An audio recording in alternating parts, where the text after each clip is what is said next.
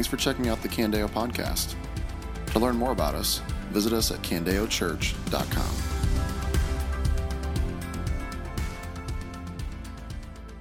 If you have a Bible, you can go ahead and open to Proverbs chapter 4. As was mentioned earlier, this summer we're walking through the book of Proverbs, and Proverbs is probably the Bible's most famous book on wisdom.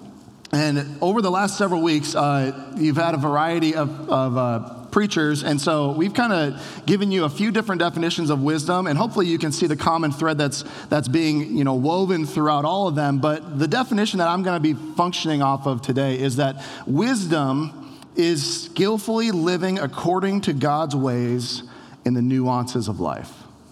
Skillfully living according to God's ways in the nuances of life. Because the issues of life are often very nuanced, aren't they?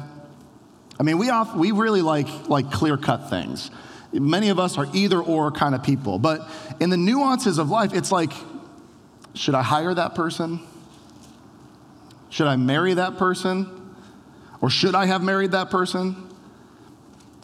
How much screen time should I give my kids? Like, which verse do you go to for that? What major should I choose? What job should I take? What city should I live in? Should I go on a church plant? Should I not go on a church plant? All of these things. Life is incredibly nuanced, where there's not like a clear-cut, easy-to-define decision. It's not like in the categories of absolute moral right or moral wrong. It's in these nuances. It's kind of in the in-betweens, where the moral rules don't exactly apply. Because life is full of those things, and it's also true that even the right thing at the wrong time can be a terrible thing. Here, for example, I was biking the other day, and I come across some graffiti that had been painted on a concrete column, and it just said, "Go faster." It had a smiley face, right? I'm like, that's pretty good advice. It's next to a trail. I mean, who wouldn't want to go faster? Like, that's the point. You're running, you're biking, you should go faster. Like, it's probably the shortest motivational speech that's ever been recorded. You don't need a teleprompter for that. Go faster. Thanks for the advice, Mr. Graffiti Artist. I appreciate that. That's generally good advice, except that where this graffiti was, it was on a column right next to a really sharp turn. Where if in that moment I would have followed that good advice, go faster, if I would have followed that advice in that moment, I would have likely ended up off the trail, like tangled in my bike, injured, right? Like, good advice, wrong time. We need wisdom in the nuances of life. You see, wisdom isn't just having the right information. We can think that smart people are wise, but that's not the case at all. Wisdom isn't just having the right information. It isn't just knowing the right things. What wisdom is knowing how to use what you know when the answer isn't obvious. We need wisdom. And so this morning, as we are just the third week into our series in Proverbs, the question we're gonna answer this morning is, where does the character that accords with wisdom come from? Or maybe another way to put it would be, what causes wise living? Where does a wise life come from? And we're going to see the answer to this question from Proverbs chapter 4. Jump down to verse 20 in Proverbs 4. Hear what Solomon says. He says, "My son, pay attention to my words. Listen closely to my sayings. Don't lose sight of them. Keep them within your heart." Now notice, real quick, this isn't particularly going to answer that question yet. We're going to get there. But notice real quick, it's easy for us to kind of gloss by this, but notice that a father is speaking to a son, telling him the way of wisdom. A father is speaking to his son. And unless we think that this is just an isolated event, what we actually see is that this has happened across generations. Look back to verse 3 in Proverbs 4. Solomon says, "When I was a son with my father, tender and precious to my mother. He taught me and said, your heart must hold on to my words. You see, this has been happening for generations, where the fathers have seen their sons and they have taken the initiative to impart wisdom to their son. You see, the basic starting point of generations of wisdom is the older generation passing on the wisdom of the Lord to the next generation. This is an older man who has walked with God, who had a father who was an older man who walked with God, having experienced the joy of wisdom and the folly and the pain of folly. He's turning around and looking at the generation coming up behind him, passing on the wisdom that he has, which tells us just a few things. First, for those of us who are young. Now, young is relative, right? Like, I'm older than some of you, and I'm younger than some of you, right? Young is relative, but it's unlikely, it's very unlikely that you are the oldest person that you know. That's very unlikely, which means that you're at least younger than somebody, and you're likely probably older than somebody. But for those of us who are young, here's what we need to see, is that it is imperative that we listen to the godly voices of the older believers in our midst. That is absolutely crucial. That yes, we are a church with a focus on the next generation. We say that a lot. Like we have a huge focus on reaching college students, on reaching the next generation for the glory of God, because when they leave this place, it is incredibly strategic that they will take the gospel to the ends of the earth. Yes, we are a church who is focused on the next generation, but make no mistake, we need the voices of the previous generation. We need spiritual mothers and fathers. We need watchers at the gate. We need people who have walked with God for years, who have seen his faithfulness in a variety of things that we have yet to experience. See, it's probably a wise thing that if you are the youngest person in the room, that you talk the least. That would be a wise thing. That instead of spouting off the supposed wisdom that you have, instead of starting some podcast as though you have something to contribute to the world quite yet, right? One of my favorite authors said that one of his spiritual mentors told him that if he ever wrote a book before he turned 40, that this guy was going to break his legs. And I was like, man, what great advice. Because what he was saying was like, wait until you get a little bit older, and then you have something worth saying. Those of us who are young, we need to learn to listen way more often than we speak. And the echo chamber of social media does not help. That we have all these platforms to give our own opinions and listen less. We need to be people who listen to the wisdom of the older generation. Now, it's also true that age doesn't automatically equal wisdom, right? Like age doesn't automatically equal wisdom. It's not simply the fact that older people are automatically wiser. Yes, they may have lived more life, but what this assumes is that this older voice that is speaking to the younger voice has walked with God and actually has something to pass on, actually has something to share. And so while those of us who are younger need to have ears that listen, what we also see here is that those of you who are older need to have mouths that speak. We need to have ears that listen. But those of you who are older, who've been walking with God, who have seen his faithfulness, you have a responsibility and an obligation to open your mouth, to not sit on the sidelines and remain silent, but to open your mouth and pass on to the next generation the wisdom that the Lord has given you. Use your voice for encouragement. Use your voice for teaching. Don't use your voice for silence. And don't use your voice for criticism. Don't just sit back and whine about not knowing your place in a next generation church.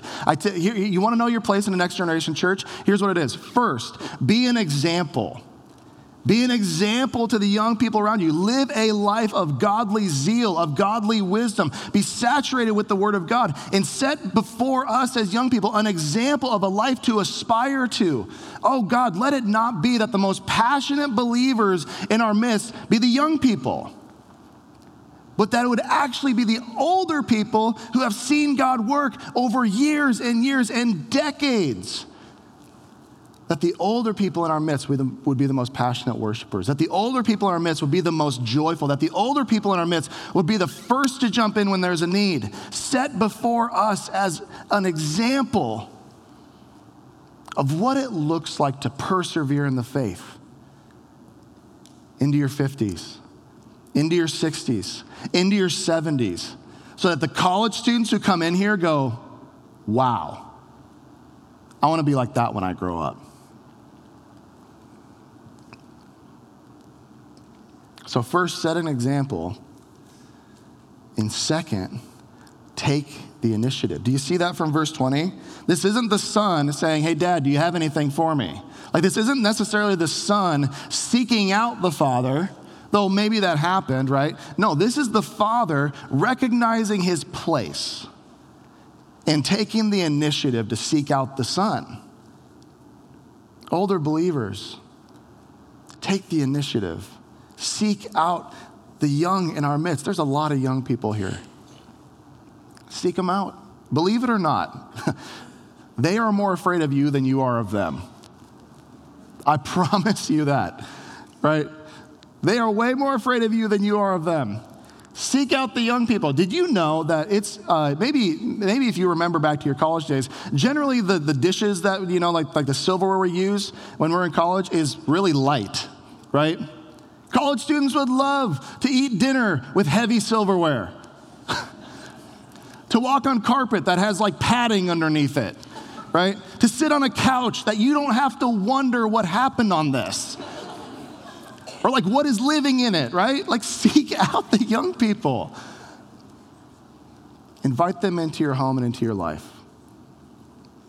And impart the wisdom that God has given you over decades of following him. That's not even the main point. We're getting to the main point.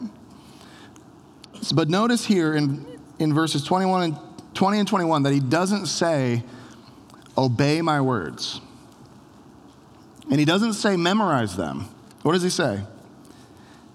He says to keep them within your heart. Why?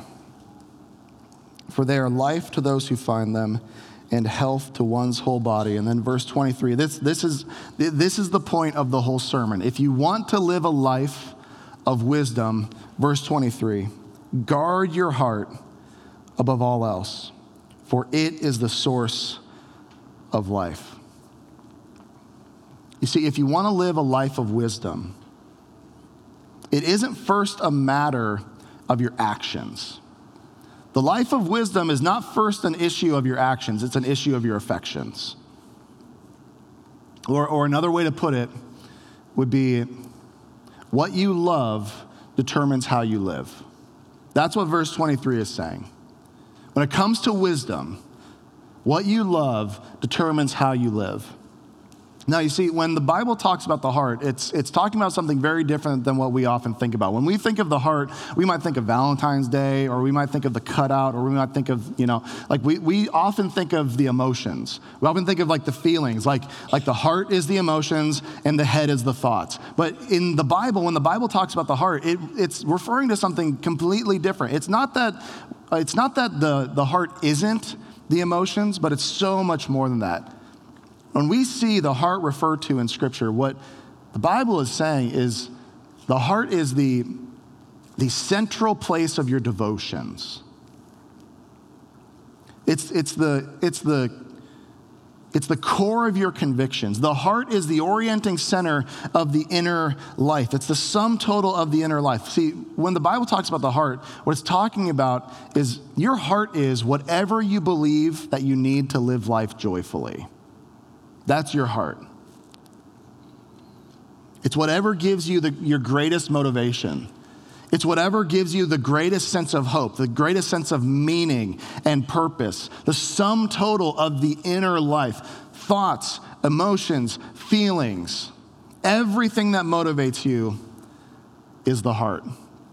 Now you say, what does my heart have to do with wisdom? Everything. Our hearts have everything to do with wisdom.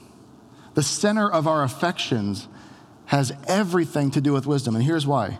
Because whatever your heart has decided is your ultimate love will determine the way that you make every decision that you make. Every single one. Whatever is the ultimate motivation of your heart, devotion of your heart, conviction of your heart, will determine the way that you make every decision that you make. It'll determine every action that you take, every word that you say. So if you want to live a life of wisdom, according to Proverbs, you need to be very aware of what is controlling your inner life. And here's how this works. Let's say that your children aren't just a good thing, but they're an ultimate thing. That their happiness, that their success, that their love of you, it isn't just a good thing, but it's an ultimate thing for you. Then what's going to happen? What's going to happen is that you're either going to be completely overbearing because you need them to be perfect.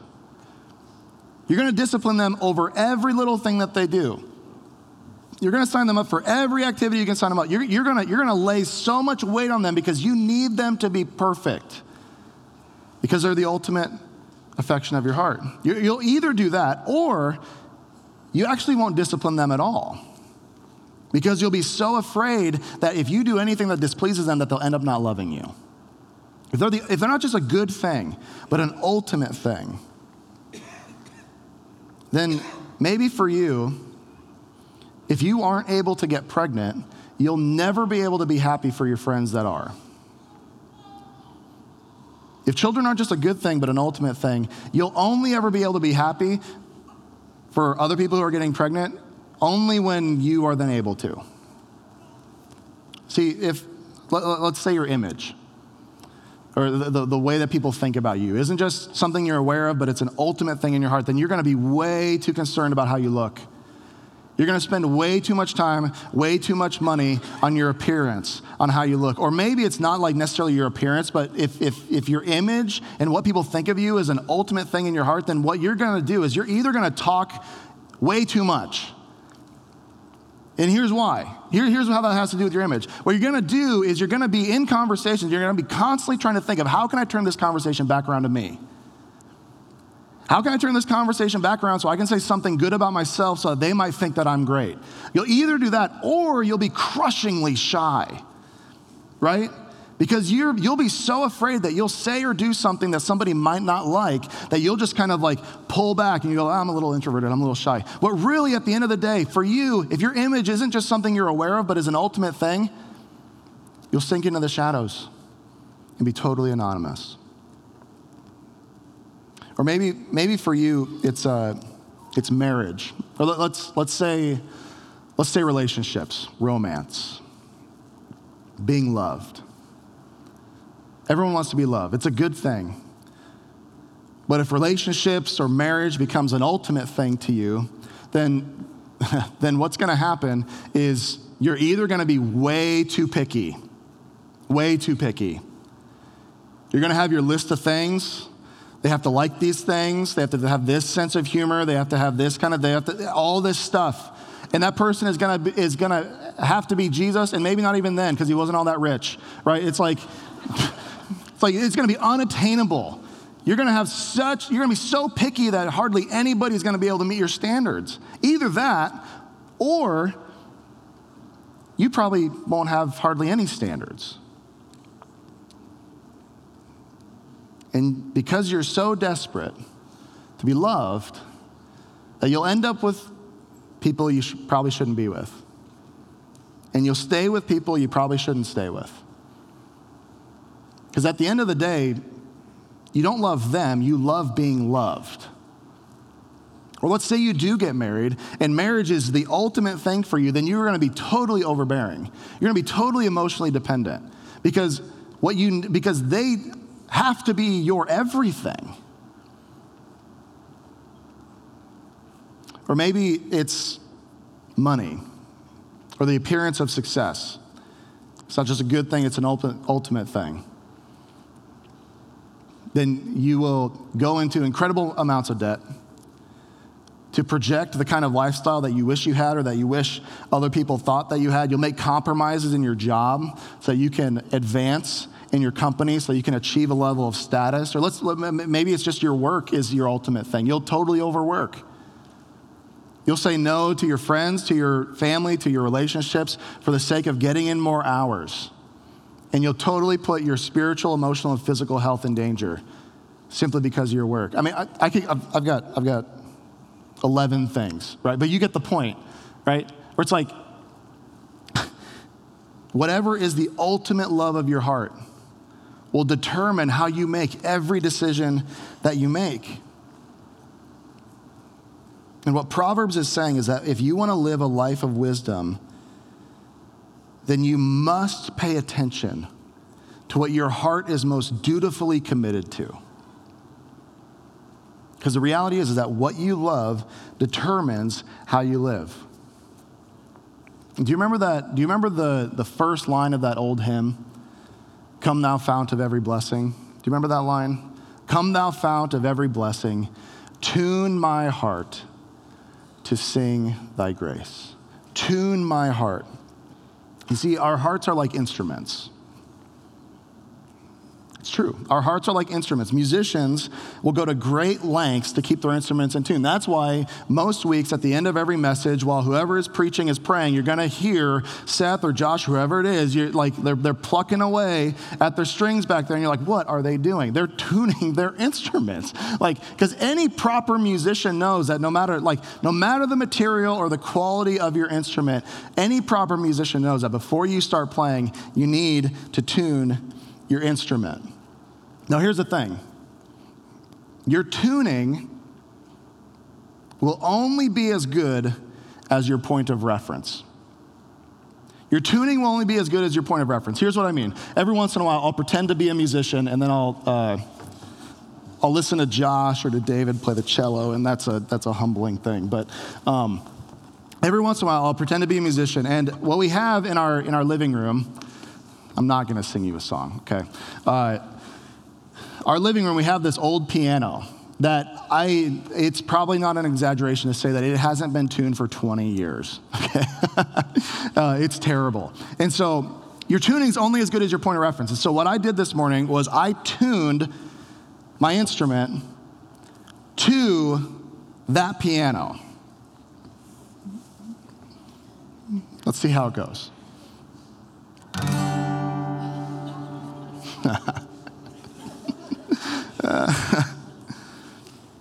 Yep. So, not great. That's supposed to be a G. Now, here's what happens, okay? Not only, you don't even have to be a musician, okay, to know that that's bad, right? And if you've been to a middle school band concert, you know that sounds pretty close. And so, yeah, that's pretty close. When the Saints go marching in, we've been there. So not only does that sound bad, which is true, which is bad enough, right? Not only does that sound bad, but it also offends the instrument. If this had a personality, the instrument would be offended. Like, what are you doing to me? And its maker. Because whoever was at C.F. Martin and Company did not design this guitar to sound that way. No way. It was like, I put in how many hours of work for you to turn that into garbage, right? Because I tuned it to an insufficient point of reference, to a terrible piano that hasn't been tuned for 20 years.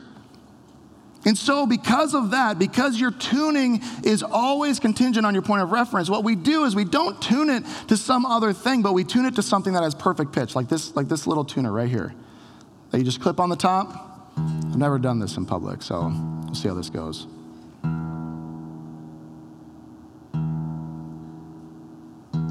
There we go, we're getting to it. You do it repetitively until it stops, then you go to the next one. This is how you tune a guitar, by the way.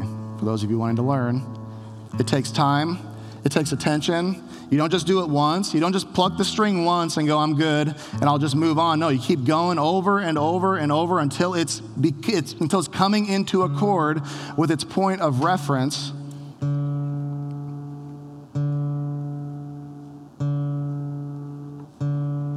We're getting there. We're halfway there. This is what Seth's doing while I'm praying, right after this message. Now you know.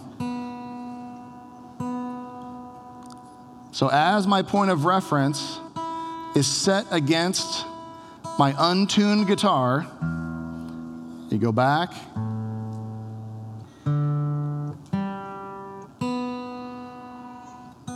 This should be close.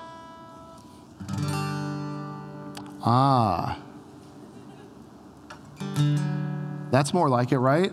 And you go, that's in tune. Why? Because my point of reference was accurate. My point of reference wasn't janky. My point of reference was perfect. It wasn't this thing that had not been tuned. But here's what you and I do. Here's what you and I do. I shouldn't have taken that off. Here's what we do. We walk around and we go, we have our point of reference be these fickle things in our life where my child, what do you want? What do you want? What would make you happy? What are you really interested in right now? How can I make you like me?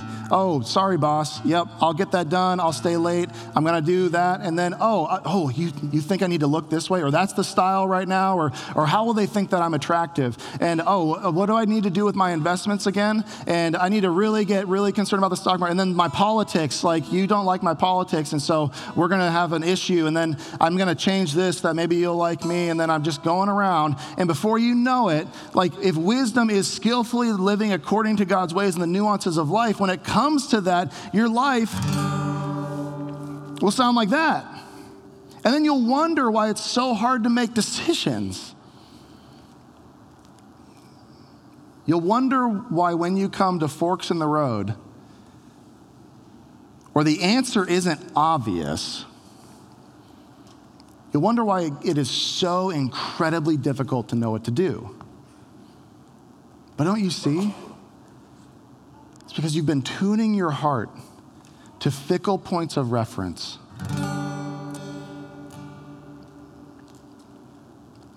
You could say that when an instrument is in tune, it rings with the wisdom of beautiful music. Is your heart in tune? Is your heart in tune to the things of God, to the wisdom of the Lord? You say, how do I tune my heart? You see, you'll notice what I didn't do in tuning that guitar. What I didn't do in trying to tune that guitar was I didn't look at the guitar and yell at it and go, don't be A flat. I didn't do that. Don't be this. No, you tune an instrument by constantly beholding the right note. Not by constantly telling it not to be the wrong note. You just set before it the right note and then align your pitch accordingly. How do you tune your heart away from ultimate affections for lesser things? How do you do that? You find a better affection. You find a better affection. Thomas Chalmers calls this the expulsive power of a new affection. And what he means is that it's only when Christ becomes the delight of our heart. It's only when Christ becomes our greatest joy. It's only then that our old, lesser desires will lose their grip over us. It's only when you see Christ as beautiful and worship him as God that you can stop expecting anything else to be for you what only God can be for you. It's only when you see Christ as your greatest treasure that you can enjoy the money that you have with an incredibly loose grip, because whether you have little or whether you have plenty, Christ is my treasure. It's only when you see Christ as ultimately beautiful that you will stop living under the tyranny of the bathroom scale and of the vanity mirror, because Christ is my beauty. Now, that's how you tune your heart. How do you know? How can you assess if your heart is in tune? How can you assess that? Real quick, and then we're done. Verses 24 through 27. Look at this.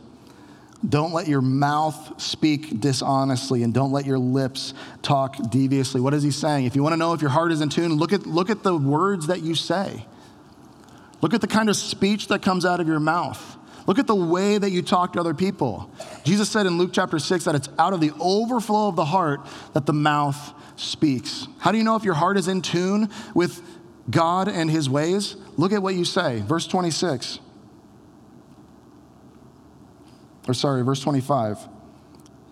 Let your eyes look forward. Fix your gaze straight ahead. How do you know if your heart is in tune? Look at the things that get your attention. Look at the things that you love looking at. What kind of websites do you visit? What kind of shows do you watch? What are the things that you are delighted to set before your eyes? Look at what you say. Look at what you watch. Look at verse 26. Carefully consider the path for your feet, and all your ways will be established. Don't turn to the right or to the left. Keep your feet away from evil. What's he saying here? Look at your mouth, look at your eyes, look at your actions. The ways of your feet, the actions of your life. Look at the things that you do. How do you schedule your time? How much money do you really commit to your hobbies and the activities of your family? What does what you say, what does what you do say that you actually love? Because whatever you love will determine how you live. Church, when was the last time that you assessed the loves of your heart? When was the last time that you asked, why do I do what I do? Why do I value what I value? Why do I say the things that I say? Why do I look at what I look at? And what do these things say about what my heart is tuned towards? What you love determines how you live. So church, tune your heart and tune it often. Set your heart next to the tuning fork of the Word of God and behold the beauty of Christ as God reveals himself in the scriptures. And as you continue to behold the beauty of Christ, there will be the expulsive power of a new affections. Trust that the Holy Spirit will take God's word, show you Christ's beauty, and begin to shape and tune your heart to who God is. Tune your heart to his ways, and you will have wisdom to skillfully live in the nuances of life for our good and for his glory. Let's pray. Oh, Father, we join that old hymn writer's words. Come, thou fount of every blessing. Tune our hearts to sing thy grace. Streams of mercy never ceasing.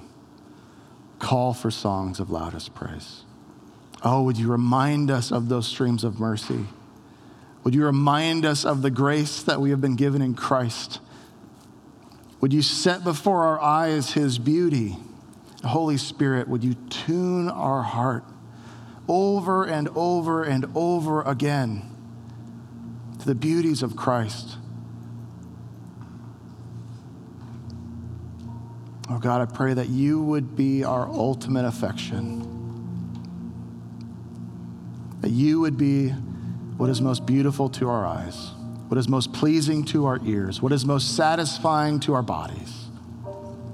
Would we be a people, would we be a church whose lives resound with beautiful wisdom because we are tuned to Jesus Christ. It's in his name we pray. Amen. This has been a message from Candeo Church. To learn more about us or to hear more messages, visit us at candeochurch.com.